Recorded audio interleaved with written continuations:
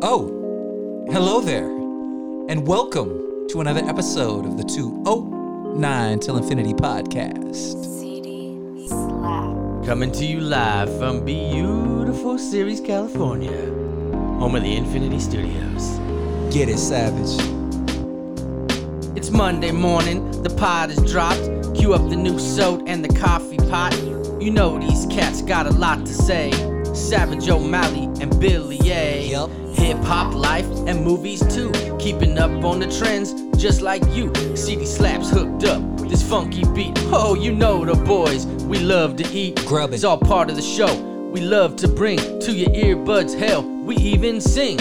So sit back, relax, enjoy the show. And like Biggie said, now you know. Do you need a break and escape just to ease your mind? Well, look no further than your homies in the 209, because it's time to lose all those blues that got you stressed out. Give us 1 hour and you know we'll knock that mess out. The best route is music, movies, laughter, and friends. The conversation's starting, y'all jump on Come in. on. And you know it won't stop, you know it don't end. That's why we call it 209 till infinity, my friend. The party don't stop, the party don't end. That's why we call it 209 till infinity, my friend. The party don't stop, the party don't end. That's why we call it 209 till infinity, friend. The party don't stop, the party don't end. Now let's let the episode begin.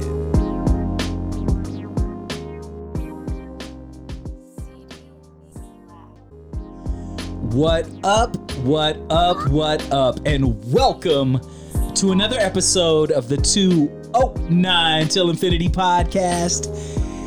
By now, if you don't know, you better ask somebody. It's your boy, DJ Billy A. And across the way from me is my man, 50 Grand.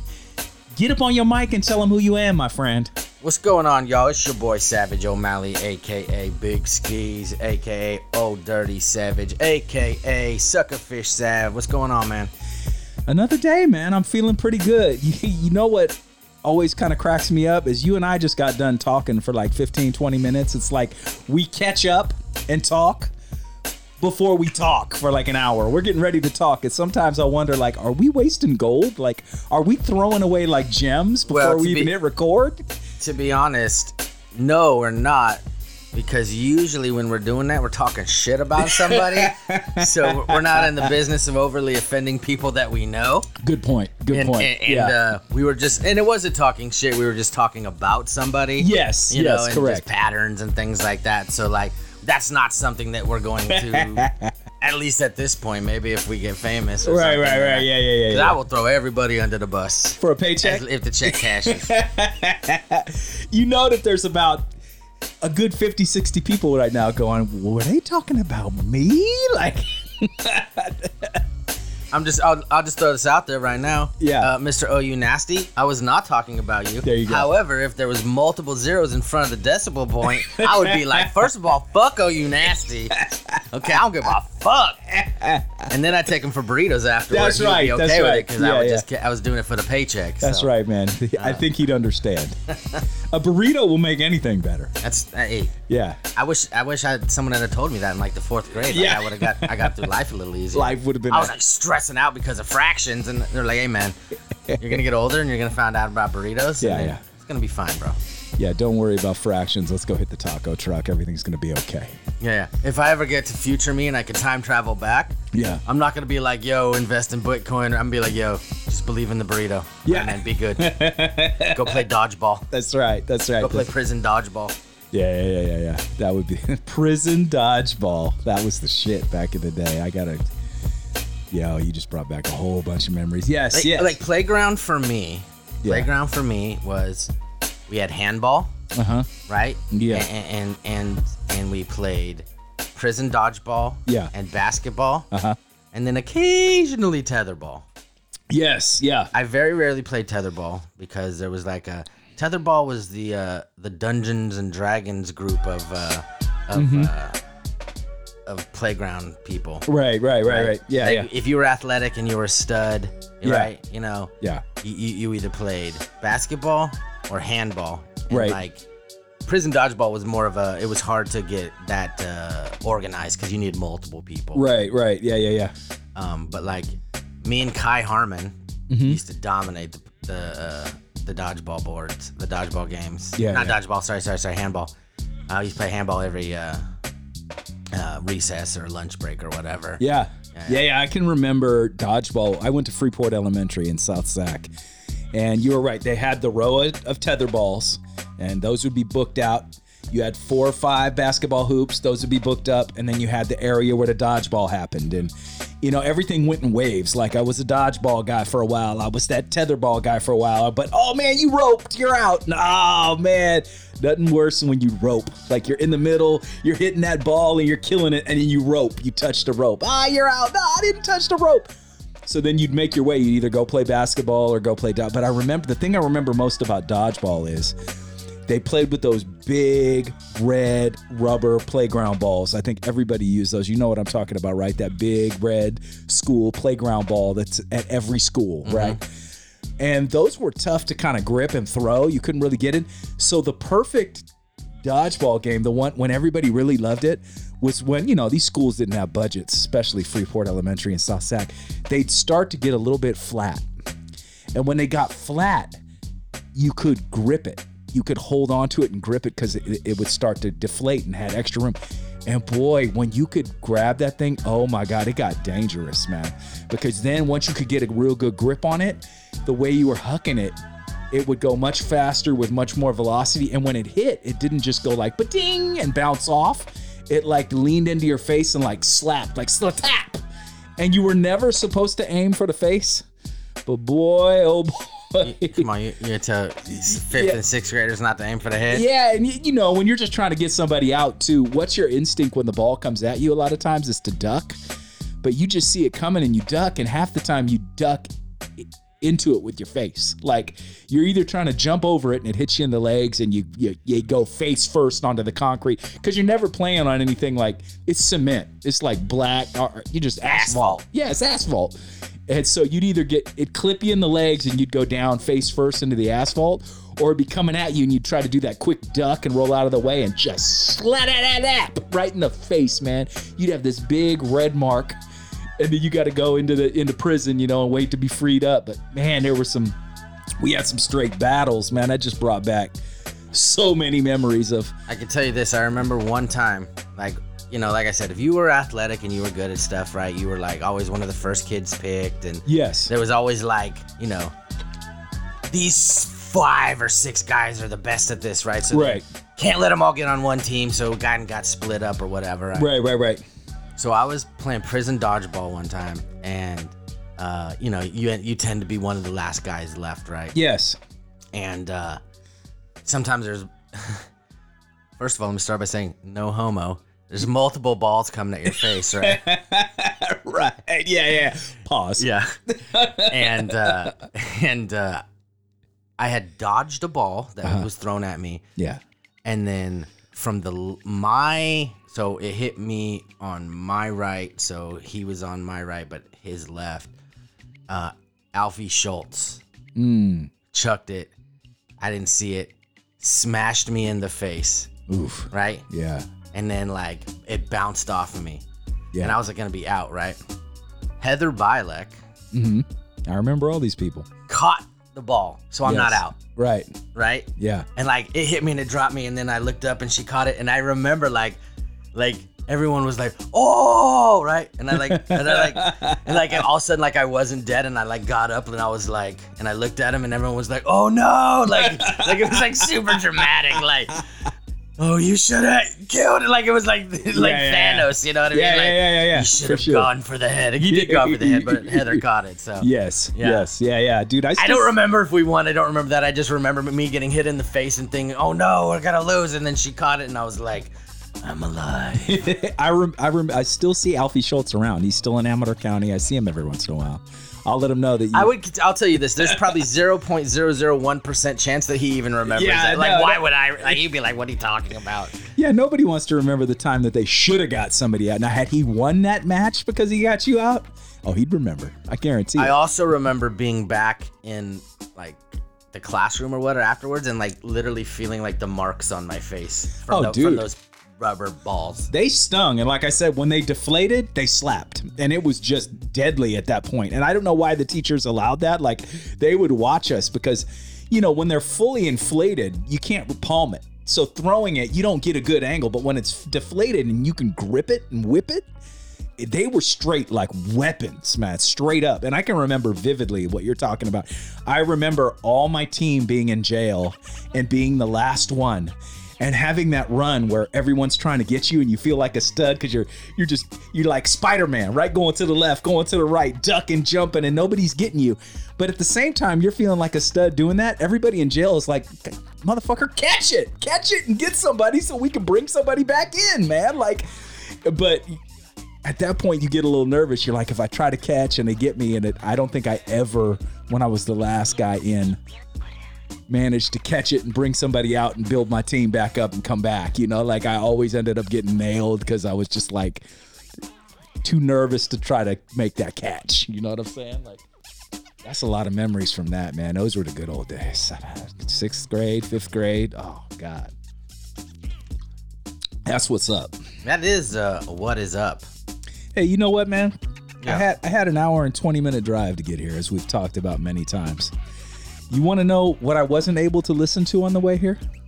The Dodgeball soundtrack? Yeah, no, I didn't listen to Is there a Dodgeball soundtrack? I love that movie. There's gotta be. Right? We're big Vince Vaughn's fan. That is probably, if I had a top 5 Vince Vaughn movies, that's in there somewhere. Oh, it's definitely in my top 5. Yeah, he's amazing. That's one of his funniest movies. But no, man, still not able to listen to the new Dr. Dre EP. So not still, you were, then you weren't. Exactly. For anybody that doesn't know about this yet, Dr. Dre dropped his first project in 6 years. It's been 6 years since the Compton album. I believe Compton was 2015. So it's been a solid 6 years since we've gotten a new project from Dr. Dre. Dr. Dre links up with Grand Theft Auto Online and makes a 6-song EP called The Contract. And apparently there's a side story with Dr. Dre. Like I've seen video of like images of Dr. Dre is like actually in the game. Like there's a story of Dr. Dre in this Grand Theft Auto Online game. I don't play it. I don't know anything about it, but apparently not only is his music in the game, but he is a character in the game as well. So they released the 6-track EP originally just on YouTube. And I think you and I both listened to it on YouTube, but that's a pain in the ass because unless you're a YouTube premium member.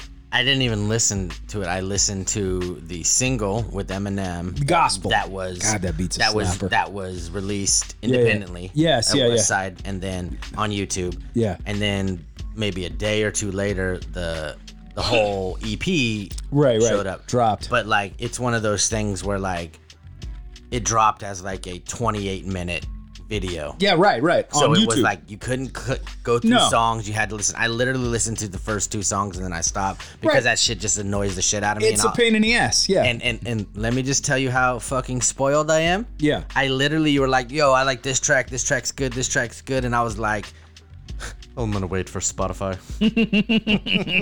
I'm a premium member. Thank you. Yeah, me too. And so I didn't even listen. I only listened to 2 of the tracks. Yeah. And then you're like, oh, and then I think I told you, I was like, yeah, I didn't get into it. I just listened to the beginning and I'm just wait. Yeah. You did. And so we did finally get it on Spotify. I saw somebody posted, hey, it's now available to stream.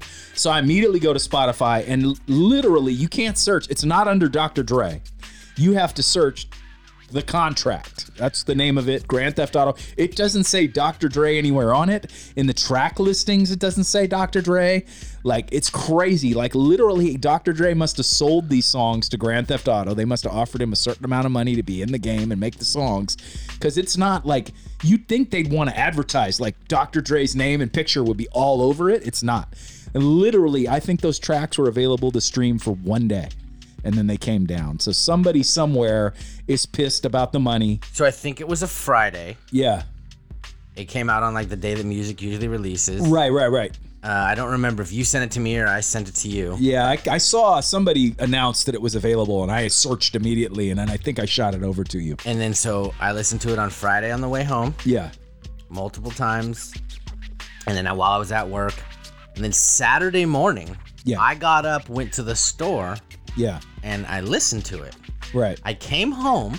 Yeah. And like a half an hour later, you messaged me and was like, yo, they already pulled the thing. And I was like, what? I just listened to it. And I went back and they were all grayed out. You can't listen to it. Yeah, you can't. Oh, no. You could listen to the gospel. The gospel But then stayed like up. within like 4 or 5 hours, that was gone too. That one's gone too. Yeah, and it's like the ultimate tease for... I mean, I don't know if you get, how do I say this? There isn't a much bigger event in hip hop.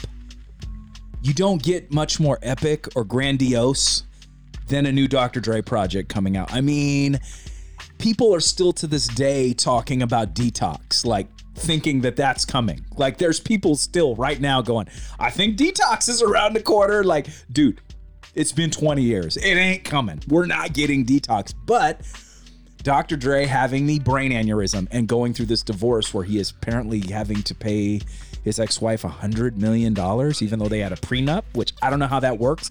Both of those things lit a fire under his ass, and we got new music. Like, and what I love about it is I don't think that those songs, I thought they were really good. There were some I liked better than others, but what I liked about it is they weren't perfect. And I like that, though. That brings me hope because I feel like Dr. Dre is a perfectionist, and I feel like his biggest Achilles heel is that he's like, nah, it's not ready. It's not ready. It's not perfect. It's not ready. I ain't going to release it. And I feel like between the brain aneurysm and the divorce, he's like, I'm doing it. And he just put it out there. And I was so happy for that because I felt like that was a sign like, all right, this means there's more to come. Like, we're not going to wait another 6 years to get more projects after this. I would much rather have my artist or an artist that I like flood me with material and me have to pick and choose the things that be like, yeah, it's just not for me. I don't really like that. Or this is kind of boo-boo. And even have to deal with some stuff that I just, nope, that's not for me. Right. Than not have anything and just be on waiting forever. Right. Like, I would much rather have the Yellow Wolf model where I'm just throwing a ton of stuff at you than be like, hey, you remember Dr. Dre? Yeah. I'm listening to this album from 20 years ago, this album from fucking 30 years ago, whatever, you know what I mean? Should he be doing more? Yes. Is he? No. Yeah, absolutely. You know? Yeah. So I would definitely rather have that model. I keep getting fucking ads popping up because I have all the the information on what we're about to talk up. On the webpage, and he's going, would you like to subscribe to CNN in Business? It's distracting. No, dude, stop. Yeah, no. I'm trying to talk about something else. I'm coming to you in a minute. Can you just give me a minute? And then I like what you're saying, and I don't mind. Like, I respect wanting to put your best foot forward. And I respect putting 100% into it and wanting to put out the best product possible. But if wanting to put the best product possible out cripples you and hinders you, like if it becomes crippling, like I believe it did for Dr. Dre, I think his perfectionism and his desire to not put something out unless he felt, this is gonna hit and it's gonna hit hard. It's gonna be everywhere. It's gonna be number one. It's gonna be platinum. It's gonna be all over the radio. That crippled him to the point where he was like, nah, this ain't coming out. I'm just making music for me. So I felt like any song he made, if he didn't hear like radio smash, he's like, nope, that's going in the vault. That's just for me. And I feel like that's kind of a cop out. Like, dude, that's a slap in the face to all of us who've been supporting you. So yeah, like, hey man, it's cool. Put 110% into it. Give it your all, but not for 6 years. Or what was the gap between the Chronic 2001 and Compton? Like 16 years, 15 years, something crazy like that. Right. So like that's overkill, Dre. Like that's too much, man. So before we jump, what was the alleged numbers on the settlement? Was 100 million? 100 million with a prenup. Well, here's the deal. Yeah. That's a ton of money to us. Yes. Like, jump off the bridge bad. Right. But for Dre, that's nothing. Yeah. Right? He sold beats for $3 billion. Yeah, he did. Oh, he's one of hip hop's first billionaires. I think Jay-Z was the first, but he's one of them. So yeah, he's okay. But I just thought that was crazy with a prenup because I was always under the impression that a prenup, and hold on, let me just say something real quick. Ladies, I don't know what this woman did for Dr. Dre. I don't know what she did behind the scenes. Was she his manager? Was she his business consultant? Was she his financer? Did she handle the paperwork? Did she handle the money? Did she make sure his business affairs were in order? Because they've been together for a long time. So she could have been doing things behind the scenes putting work in. You know, they say behind every amazing man is an amazing woman. So she could have been putting in work and deserved this $100 million. I don't know. All I know is that Dr. Dre makes these beats, makes these songs, and in turn gets this money. I don't know what she did. So maybe she deserves the $100 million. But I was always under the impression that a prenup meant, hey, look, I love you, you love me, but I'm famous and rich. And just in case you're marrying me for my money, you're going to sign this saying you're not going to get my money. Like, you know what? I was always under the impression that's what a prenup was. You leave with what you got, I leave with what I got, and we're cool. But that didn't work. And she was trying to dispute the prenup to get more. She was like, I was forced into that prenup. I didn't want nothing to do with it. She felt like she deserved more than $100 million. Well, I'll tell you this, like, and I don't know the whole specifics. I don't either. Ever know all the specifics. Yeah, no. So she's a lawyer. Okay. She's a she's got her own money. She does, you know, I think Jay talks about it and been there, done that, you know. Okay. He might, yeah. It's been a while since I've really dug in and listened to that track. And I know that there is, even with an agreement, like, that's kind of time-based. You know what I mean? So, like, when things that are accumulated after that, but as a team. Yeah. Like, this is what I came with, this is what I came with. Right? But then if, like, things change and it's because you guys do it together, then those are, like, shared assets. Right? Yeah. So then that's where the argument becomes. Right. Yeah, our original stuff we started with, we part with that. But things that have accumulated together as shared assets between us as we were a couple, that changes the prenup. Okay. And that makes sense. And as a lawyer, I'm sure she was probably doing things for him behind the scenes that lawyers make hundreds of dollars an hour. Right. So, I mean, I'm sure as she was handling a lot of business for him, and that makes more sense. That does make sense. So, like, for example, you and your wife have a prenup. What she came with, what you came with, that's what you leave with. Right. Well, then you guys buy a house. House is in your name, but she's making mortgage payments with you. Right. That's a shared asset. Whatever you guys sell the house for, even though that it's in your name, long as there can be proof that she is, you know, helping pay for this as a shared asset, then you guys are gonna have to split that. Right. That makes sense. I hadn't thought of it in that way. Because I thought he and if I'm wrong, please let me know. He kept all the properties, which I thought was interesting. I don't know if you read that link I sent you. So she got $100 million. She got, like, I want to say 4 cars, $100 million. They made it a point to say she got to keep all the jewelry, which I'm like, any jewelry he bought for her, like, is he not going to wear it? And are you going to re-gift it to somebody else? Like, I'm so sure he's going to want the jewelry back. Like, hey, baby, give me that necklace back. Now I got another side piece that might want that. Yeah. You know, like, no, I ain't going to. Come on, man. Like, it's Dr. Dre, not Ice Cube. Yeah, I know. I'm just like, why? Is that something they needed to? If Dre was asking for the jewelry back, that's petty. But, like, she got 4 cars, $100 million. And the jewelry, I believe, was stated. So I think I'm sure shit did get petty. Yeah, and I know that. But what I read from the article I read, now who knows if this was accurate? He kept all the property, like all the homes, which I thought was, like, pretty crazy. Like, I'm surprised that, like, somewhere in there, because obviously Dre's got probably multiple homes in multiple places, a lot of real estate. Real estate's valuable. I'm really surprised she didn't get at least one house or something like that. Like, I don't know, but with $100 million, she's gonna get a house. Like, she'll be all right. You know what I'm saying? And she's a lawyer. Like, she could sell off probably a couple of those cars. You don't need 4 cars either. Like, but yeah, I thought that was crazy, man. But whatever. Between that divorce and the brain aneurysm, he had a fire lit under him, and we finally get a new project from Dre after 6 years. And I'm just so frustrated that I can't really dig in and listen to it the way I'd like to, because I was really enjoying it. It's different.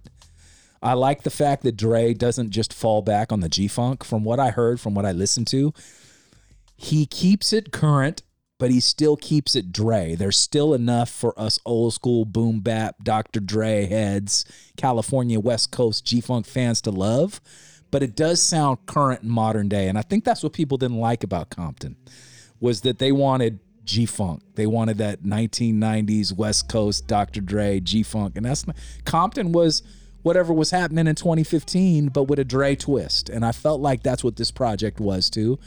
But my God, that song Gospel, I love that beat so much. I could curl up in that beat, just fall asleep in it. It was just so, beautiful, man. And I think it's one of the better verses. It's a relaxed, mellow Eminem, not Eminem like going crazy. Like I think Dre was like, hey man, chill, relax. The beat don't call for all that wild shit. Like I was really enjoying the project, and I wish I could.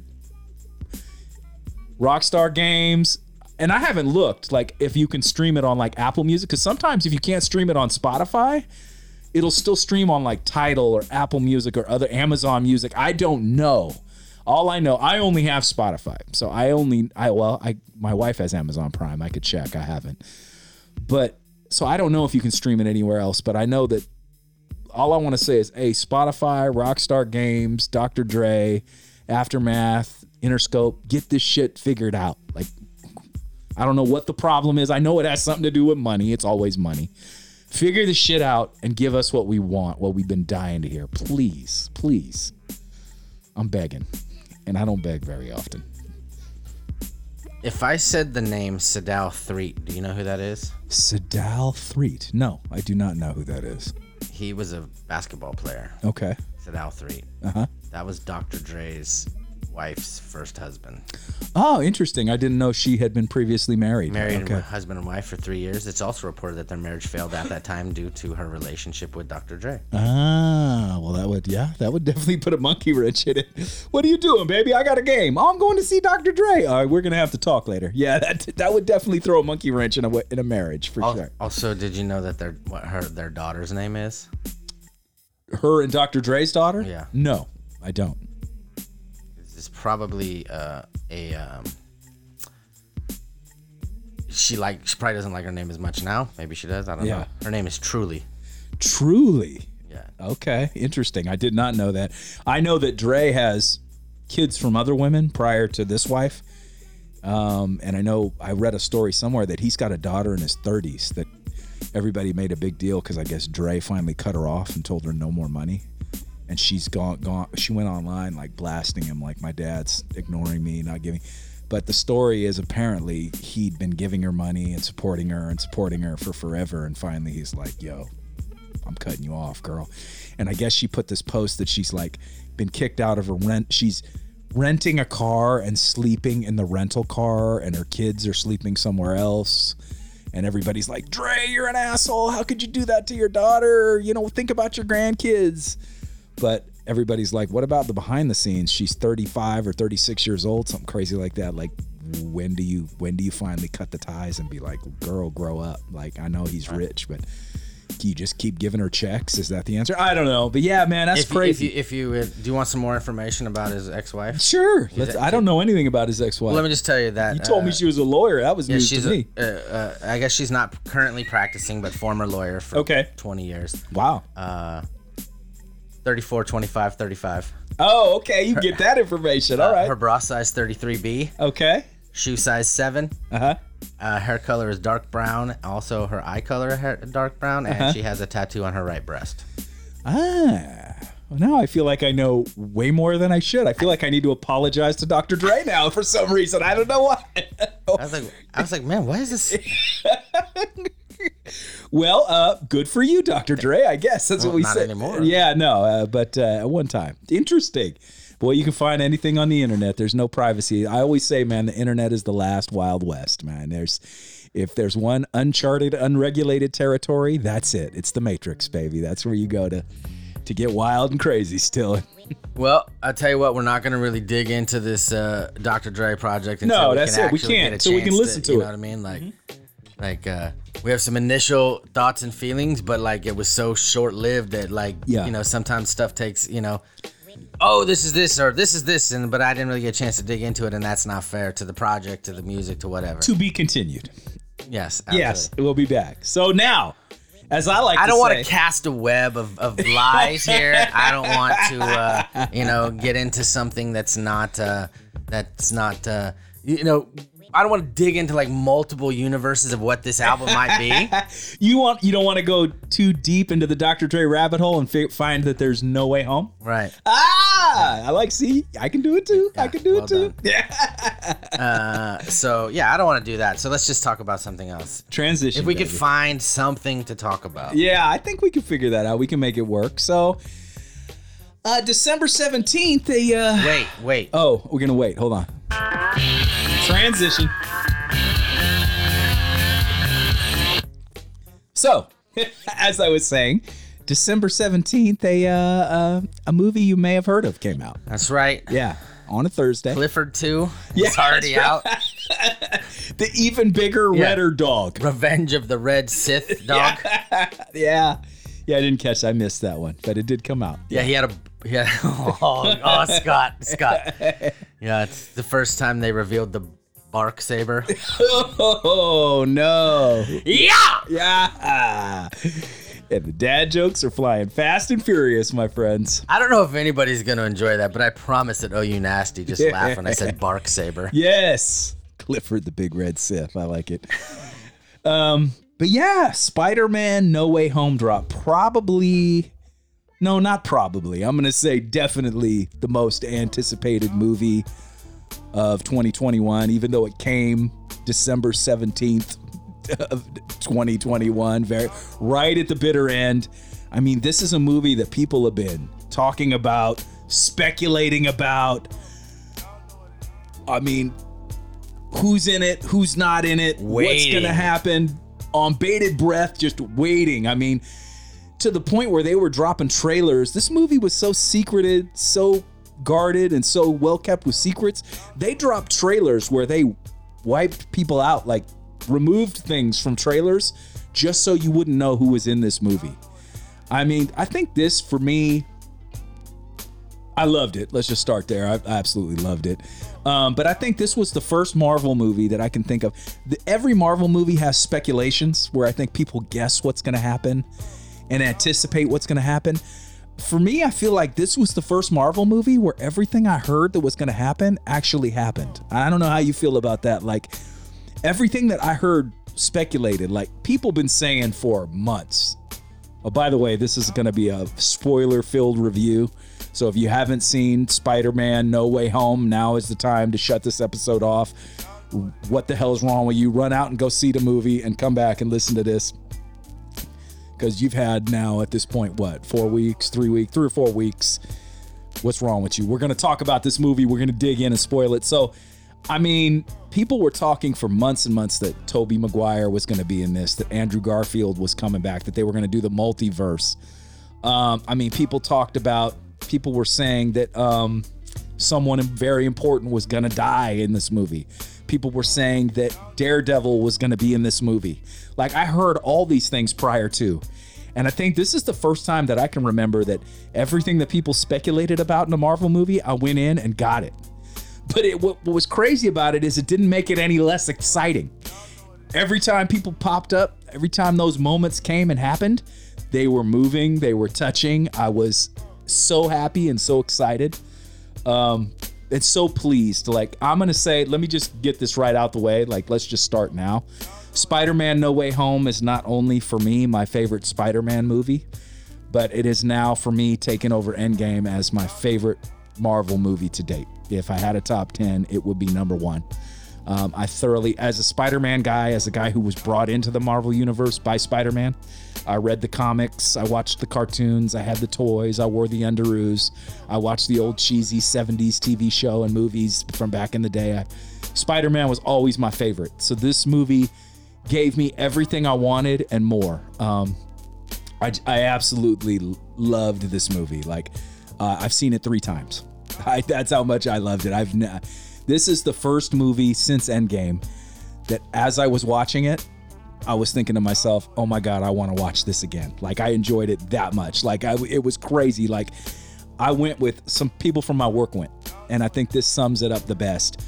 My buddy Mo, who also does a podcast where he talks about Legos and nerdy pop culture stuff like we do. He was like, halfway through this movie, I got on my phone and ordered tickets for Sunday.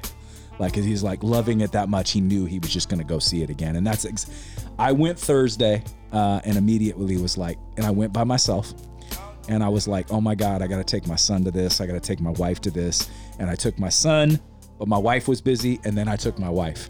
And what a testament to this movie is, I saw it 3 times in the span of from December 17th through January 2nd. I saw it 3 times. And never once was I bored. Never once was my mind wandering. I was glued to the screen, captivated by this movie. Just what a ride. What the nostalgia, the drama, the tears, the laugh. This movie gave me everything. I was so pleased with this movie. I absolutely loved it. I loved it, man. How'd you feel? Well, I can tell you this, buddy. This. Let me tell you a couple of my favorite things about it. Okay. And I think that this is part of the reason that, I mean, it was absolutely the most anticipated movie of 2021. Yeah.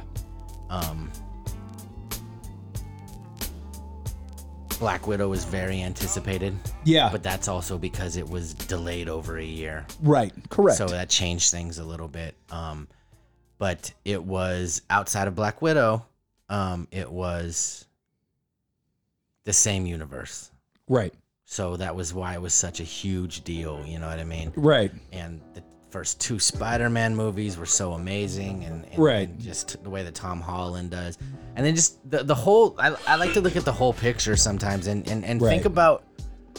think about where we had to go to get here. Right. This movie almost didn't happen. The whole Sony fight about Tom Holland and all Yes. that stuff. Like Yes. this almost could have not happened. Right. You know, so it was a long time coming, but not a long time coming. Right. You Right. know what I mean? I'll just say this. I thought the movie was phenomenal. Yeah. I thought that, and if you've paid attention to the things that I've said over the years, you know that I am an absolute sucker for nostalgia. Yes. And bringing things back. Yes. And I get a little too emotionally connected to Yes. certain characters at times. Yeah. And that kind of stuff can make something that is maybe a 6 or a 7 be an 8 or a 9 for me. Right. Because I have so much love for a character or something like that. So it was such an amazing way to bring so much of the universe and so much of the stuff we've seen from different Spider-Mans and universes and stuff. And you referenced a little bit about how we had all of these things that people were saying, Right. like Yeah, yeah. rumors and things that were leaking. And yes, I think that it was the first time that we got all the stuff we thought we were gonna get because Yeah. we heard about. Right. But also this is the first time where there was such a massive amount of hints Yes. in like Disney Plus stuff and like Yeah. other movies, and like Right.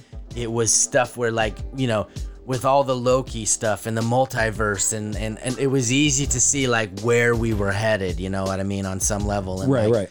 was it gonna happen in this movie? Maybe not, but like that's where we're headed on some level. Right, right, you right. know? So yeah, it was an amazing movie. Like for me, it doesn't eclipse Endgame. Yeah. But it's top 3. Yeah. Yeah. For sure. It's I've only seen it once. It was fantastic. But for me, Endgame is like, it's just a culmination of like, you talk about Spider-Man has the inclusion of 3 things, right? Right. 3 different movies and other stuff, Right, right? yeah, yeah. Whereas Endgame is a decade of things that all emotions brought together for me. So like Endgame still is the best.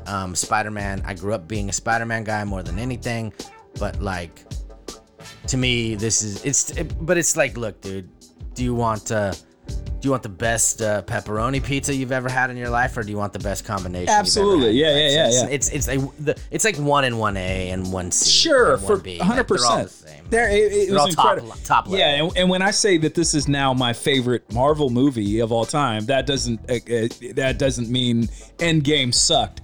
It just means for me that the crazy thing, what people forget is that because Marvel is such a juggernaut now, what a lot of people forget is that one time Marvel was going broke. Comic books stopped selling. They weren't making money. They sold off all their properties. The reason Sony owns Spider-Man is because Marvel was broke. So they sold the rights to Sony just to stay alive. They sold Fox, the Fantastic Four, and the X-Men. And they sold Spider-Man to Sony. So, and that is their three big, that was when you, Marvel, you know, with DC, it's Batman, Superman, and Wonder Woman. For Marvel, it was the X-Men, the Fantastic Four, and Spider-Man. So they sold off their big three. So when Disney acquired Marvel, they're like, where do we start? And they sold off the Hulk too. Universal owned the Hulk. Those were Marvel's big juggernaut characters. So when Disney acquires Marvel, they acquire a Marvel without all the big guns. They don't have the big guns. So what's Marvel? They're like, where do we start? What do we do? Like, are people going to really clamor for an Iron Man movie? They didn't know. Like, do people really care about Thor? Like, how can we do this? So what Marvel did for that 12 years leading up to Endgame is absolutely phenomenal, because they did it with B-list characters. Like, nobody gives a damn about Hawkeye, but they do now. They absolutely do now. Iron Man didn't have his own TV show. Kids weren't dressing up like Iron Man. They are now.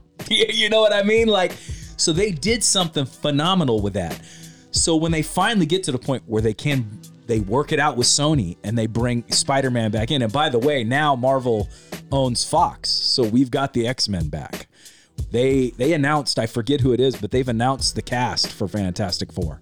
They're casting it. That's going to happen. I think we're finally going to get an excellent Fantastic Four movie, and I'm so curious to see what Marvel can do with the X-Men. But so when they finally worked it out with Sony and were able to bring Spider-Man... Is Chris Evans coming back? No, I don't know who. It's an all new cast. Yeah, who is Chris he? Evans was the Fire guy. That's Forget right. his name. Fire. I like the Fire guy. Yeah, it's I don't remember, but I mean, what Marvel was able to do, and so when they bring Spider-Man into Civil War, when they finally reintroduce him, and for a lot of people, finally got Spider-Man right. Like, Tom Holland is just so fucking perfect. Like, he's so good. Like, but I think you said it best when we first started talking about this movie. When I sent you the trailer for No Way Home, you were like, man, it looks busy. It looks like there's a lot happening. I hope that doesn't clutter this movie up. And that was a legit concern, because if you go back and think about Tobey Maguire's Spider-Man's, 1 is good, 2 is good, and then 3, they did too much. 3 was the Sandman. Plus you had the Goblin back, and you had Venom. It was too much, and people hated it. The Amazing Spider-Man 2 with Andrew Garfield, they brought back the Goblin again, plus you had Electro, and you had the Rhino. It was too much. People hated it. So whenever they try to do too much and overcompensate and try to throw too much in, they tend to fuck up Spider-Man. So that was a legit, when you said that, I started to think, he's right, man. How are they going to pull off this juggling act? It seems like a lot. Well, how many times, not Spider-Man related, in the Marvel universe, have we watched stuff and we're like, man, that was really good, but it felt like kind of cluttered. Yeah, they tried to cram in something to please everybody. Right. So when you said that, I started to think like, oh man, this could be a replay of that. That's exactly what, like it didn't bother me, but I feel like that was something that bothered you in Eternals. Yeah. It was too much, in like a small, you know what I mean? Yeah. Like we needed some time to kind of digest everything. Right. When they said that the Eternals initially was planned to be a trilogy, I could totally see that. Yeah. So then, like, Spider-Man, and of course at that point we had no idea, but if all of these things that were rumored to be true were gonna happen, I'd be like, man, that looks awful busy. Yeah. Like, I hope that it's not cluttered. Right. You know what I mean? That was my biggest fear. I will say this, I absolutely freaking love, and in that, when I talk about the old, the old universe or whatever, like the phase, like the writing is there. Yeah, it's just the humor, yes, and just the way that they interact, and just, it was just phenomenally written. It was funny. Yes. It was, it pulled on your heartstrings. Oh, so much. You got irritated. Yes. You know what I mean? Like, in a lot of stuff, and just we could sit here and talk for 5 hours about this movie. Oh, for sure. 100%. So yeah, to go back, it wasn't cluttered. I think if you got to give Disney and Marvel any credit, they pulled off this juggernaut, massive event movie It was 2.5 hours, I believe, but it just like Endgame, it flew by. I was never bored. I never looked at my watch. I never was like, yo, they're losing me here. Like, I was encapsulated the entire time. Would you like to know a thought that popped in my head while I was watching this movie? Yes. I was watching this movie with OU Nasty, eating some popcorn, Right. having a nice little late afternoon matinee after work Right. on the IMAX. There you go. That's where I saw it the first time, too. After we had a nice, I was in town, so I did a little work lunch at Okay. Red Robin. Nice. Yeah, it was a great day. Yeah. And one of the things that popped in my head was, I never thought I'd be here, but man, do I really like Doctor Strange. Yes. I just love the guy, dude. He- Love the character. Like, I never thought, He's come a long way. just from where it started with him Yeah. being the asshole doctor, and then, Right. trying to, all that stuff, from where it started to who he is now, and the Doctor Strange we've seen all over the universe. Yeah. I never thought I'd be to the point where like he's one of my favorite guys. Like, I really enjoy him. I liked him the most in this movie. And, I watched the Doctor Strange movie late. I went back and watched that after I'd seen Endgame and everything else. I backtracked and watched it, and I enjoyed it. I thought it was good. Not my favorite Marvel movie, but good. Doctor Strange in this movie was my favorite Doctor Strange so far. His humor, he was stern and hard on Peter and yet empathetic, and you could tell he loved him.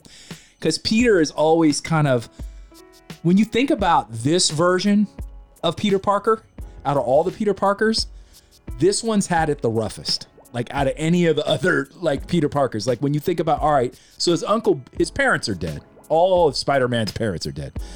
All of Spider-Man's uncle, Ben, is dead. But then, boom, all right, this Spider-Man has lost his mentor in Iron Man. He loved Iron Man, looked at him as a father figure, lost him, now loses his aunt, and this part, and yet this kid is still so, you just love him. He's positive, he's upbeat, he tries to stay doing the right thing no matter what, even though I feel like his Spider-Man has had it harder than any of the other Spider-Mans.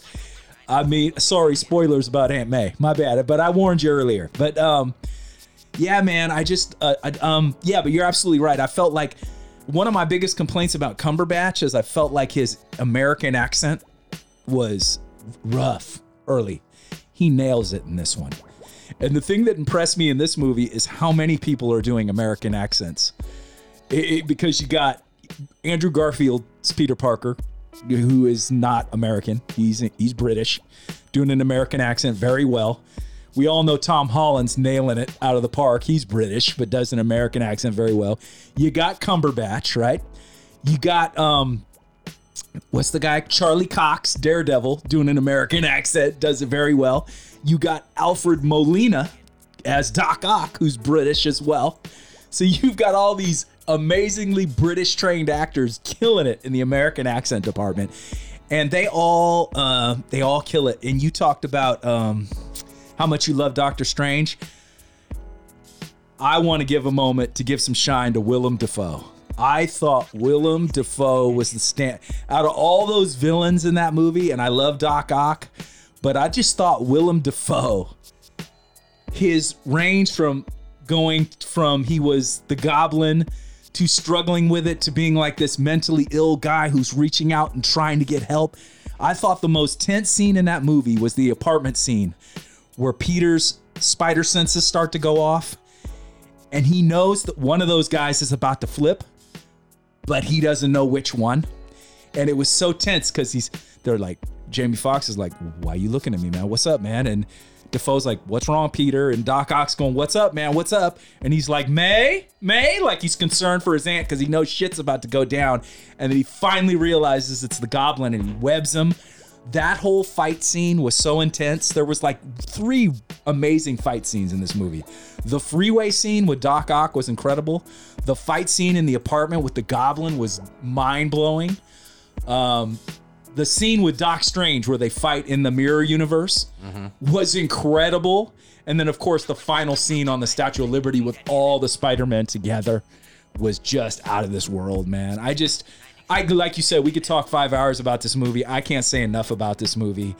It was so good that now they're in talks. Andrew and Toby are both talking. Rumors are circulating that they're going to get more movies.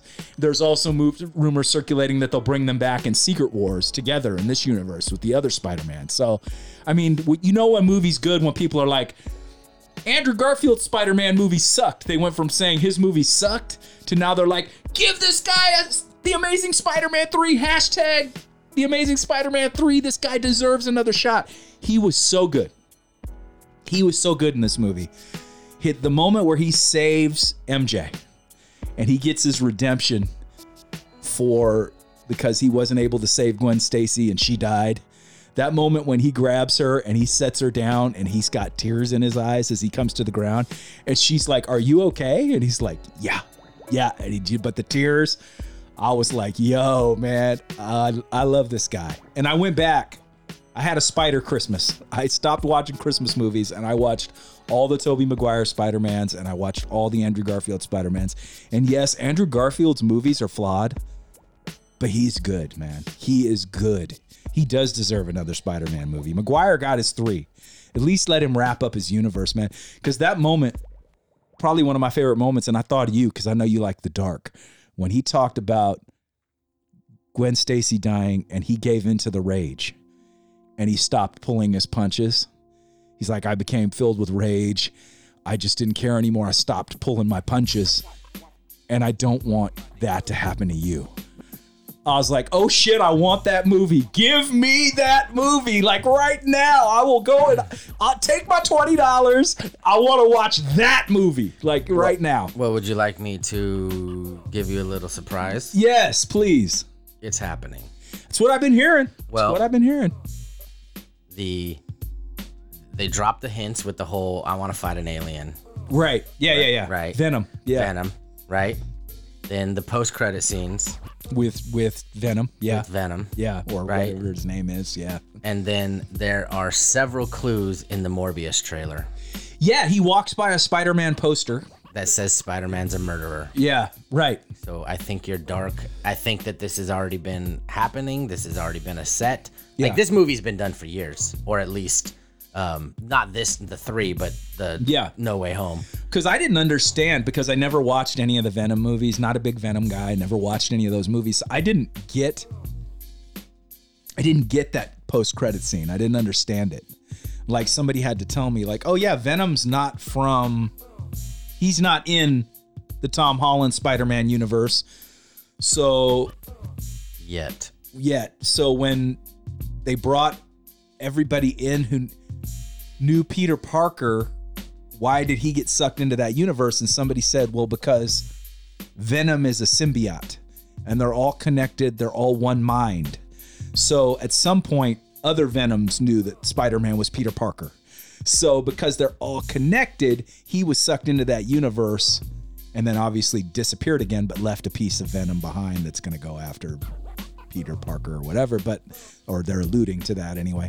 But I guess if you watch the post-credit scene to the second Venom movie, yep, he is in a room and sees on the TV scene and sees Mysterio say Peter Parker is Spider-Man.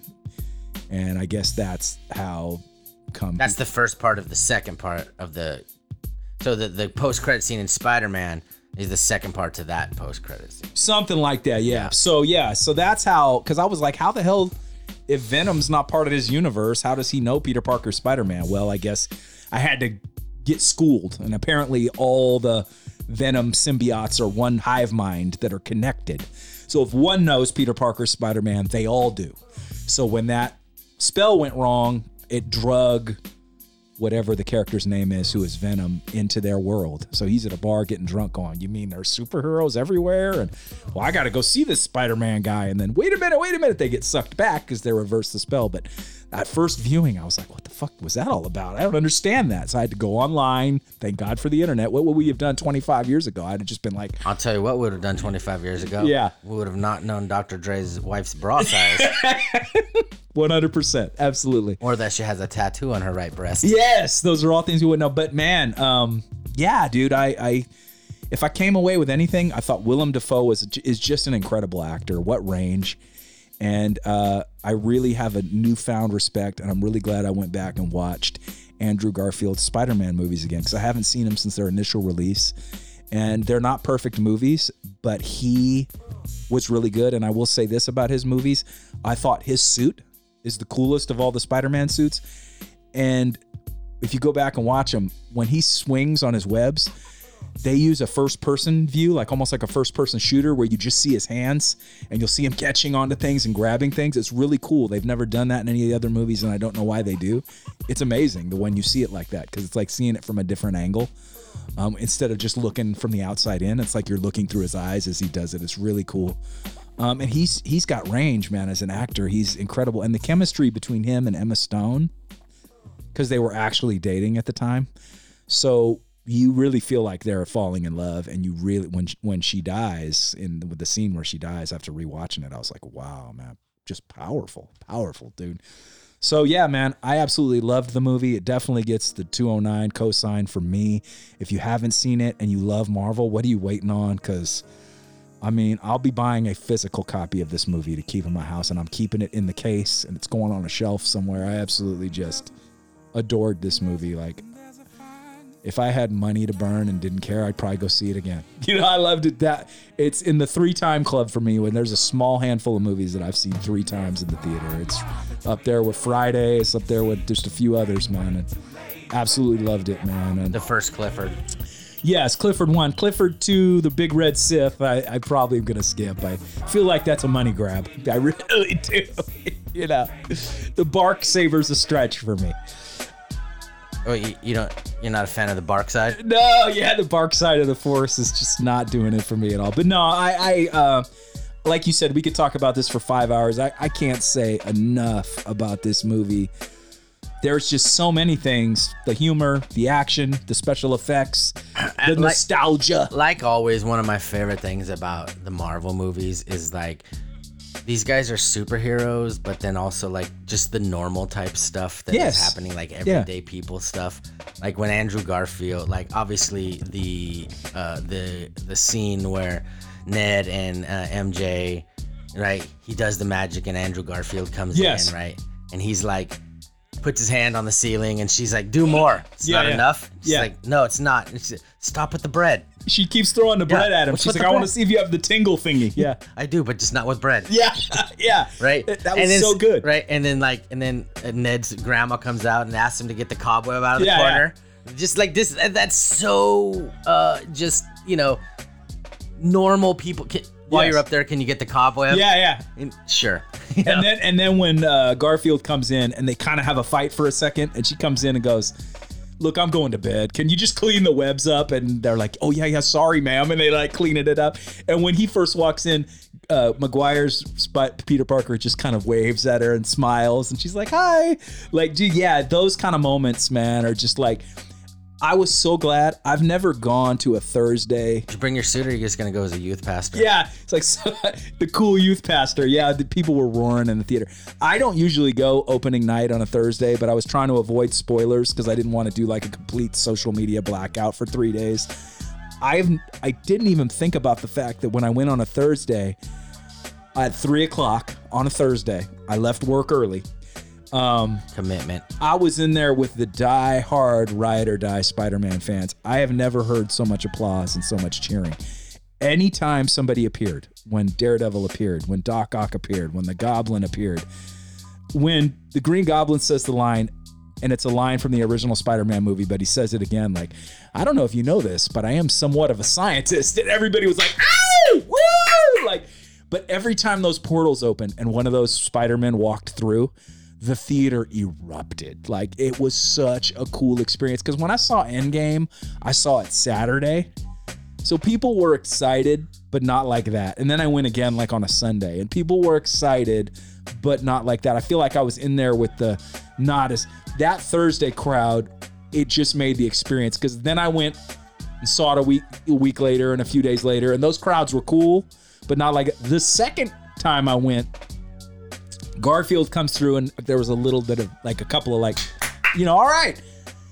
But when they open the portal again, somebody goes, "Bring on the OG! It's the OG, baby, the OG!" And here comes Tobey Maguire, and I'm like, I can honestly say I'd have never thought in my life that somebody would refer to Tobey Maguire as an OG. Like they were calling for the OG Spider-Man. Like I'm like, oh, Maguire is an OG, but somebody in that I saw it in Folsom with Max the second time. Somebody's like, "It's the OG, baby, bring on the OG!" And I was just like, yeah, that's too much. I love it. I love it. So I saw Endgame opening night. Right. People lost their shit. Yeah. Lost their shit. I watched videos. If you watch those videos, that's what my theater was like in Riverbank. Right. Losing their shit. Yeah. And just so much emotion, and there was like people crying, and like it was like intense. When I saw it the second time, it was really good. Like I loved it, but like that wasn't there. I was getting what you were getting on Thursday or Saturday or whatever. You went back the second time. So, but it totally changes the vibe, right? Like, and that's what OU Nasty was saying. He saw it opening night or on Friday. He didn't see it Thursday, but he saw it on Friday. And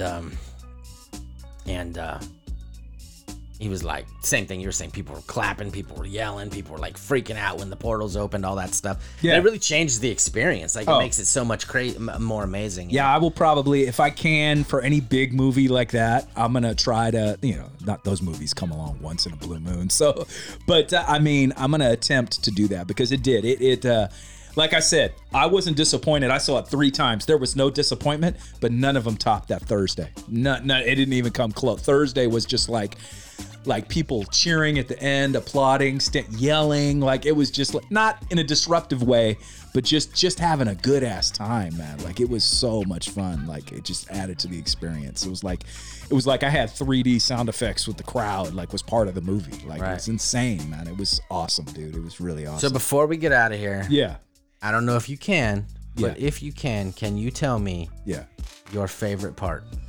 Ooh, man. You only get one. I know, that's tough. And also, do you think you know my favorite part? I don't want you to say, but I want to know if you think I don't think I know your, because there was so many. That's the thing. Yeah, that's the problem. I'm gonna say my favorite part, and I talked about it earlier, was the redemption. Andrew Garfield getting a little bit of redemption and saving MJ. A lot of people predicted that was going to happen from the moment when you saw the trailer with the hand, and it wasn't. These people are so into Spider-Man, they know it's not Tom Holland's Spider-Man glove. Like, I like Spider-Man a lot. I didn't know from the glove, like, that wasn't Tom Holland. And most people were like, but that moment when he catches her and he's gently coming down with the web and the tears are in his eyes and he gets a little bit of redemption for something that's haunted him for the last however many years it's been. I probably, that's one of them. I'm gonna pick that moment. That was my moment. Like, so this is not my favorite moment, but I will mention it because I like the iconic scene. Right. Yeah. Right. I want I don't know what you call it, but like the poster or the digital print or whatever it is of like, that spot in Endgame where it's kind of like wide panned and all of the portals are opening. Yes. That's so iconic. Everybody's coming through. Everyone's coming through. The cavalry. They already came through. Yeah, like Black Panther and Falcon, right? Yeah. But then like after that, like all the portals start opening up. Right, yeah. Like, and then have that kind of long scene and you see like, I don't know, 30 portals or whatever. Right. That scene is amazing. Right. Very similar to me when all 3 Spider-Mans land. Yeah. That's just an amazing fucking shot. Right. Like, just like...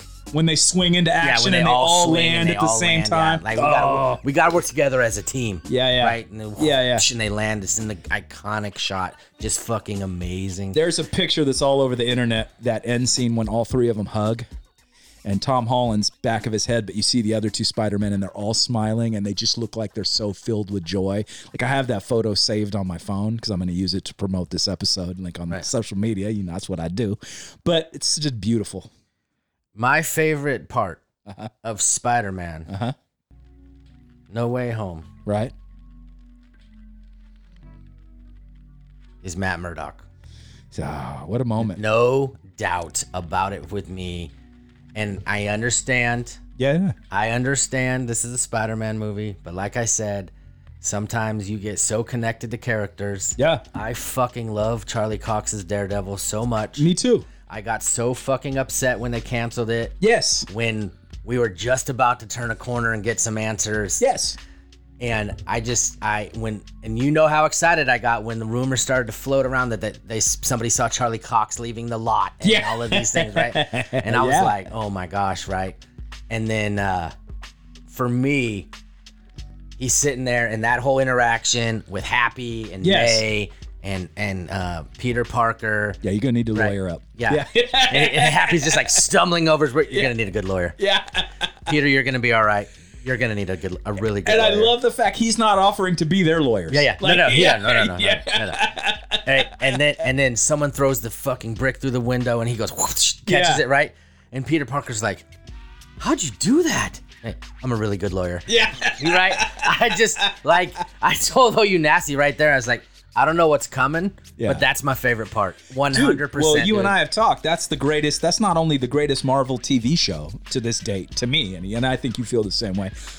That's one of my favorite TV shows, period. Right. Period. Like, not just Marvel, just in general. That character, the storyline, the development, the villain, everything. So, yeah, I was right there, man. That was beautiful. Absolutely beautiful. I just, it was, I think it was a combination of A, how much I love the character. Yeah. B, how much it fit. Yeah.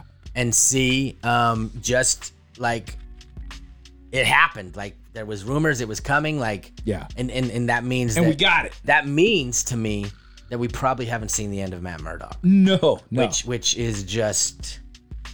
You want to see Savage get giddy? There you go, man. I didn't like Daredevil before, the Ben Affleck stuff. Yeah. Just, you know what I mean? Yeah. But the Marvel, like you said, it's my favorite TV show in the Marvel universe. Yeah. I really, really, really, really, really like The Punisher. Yeah. But it's right underneath it to me. And the fact that their worlds coexist in The Punisher, awesome. like, it's just amazing to me. And I mean, they've already reintroduced one of the greatest Marvel villains in Kingpin from the Daredevil TV shows. We got that in the Hawkeye. Yeah. So we know. Yeah. We know now there's more to come. And we'll talk about that on another episode too, the finales of Hawkeye. But yeah, great movie, man. I can't say enough. I loved it. Well, if you didn't know, we're fans. Yeah. We think you should go see it. Yes. If you haven't seen it, if you did see it, drop us a line. Let us know what you thought. Let us know, did we miss something? Is there something you really love that we didn't talk about? Is there something that we didn't talk about that you hated, that you didn't like, that whatever, right? So that's it, man. Yes. Good stuff. Yes, sir. Yes, sir. You want me to get us on up out of here? Do it. In the immortal words of my man George Clinton, anything good is nasty, and it ain't good unless you play with it. So go out there and have some fun, my people. And until the next time, we will see you in the 209. See y'all. Spider-Man, baby.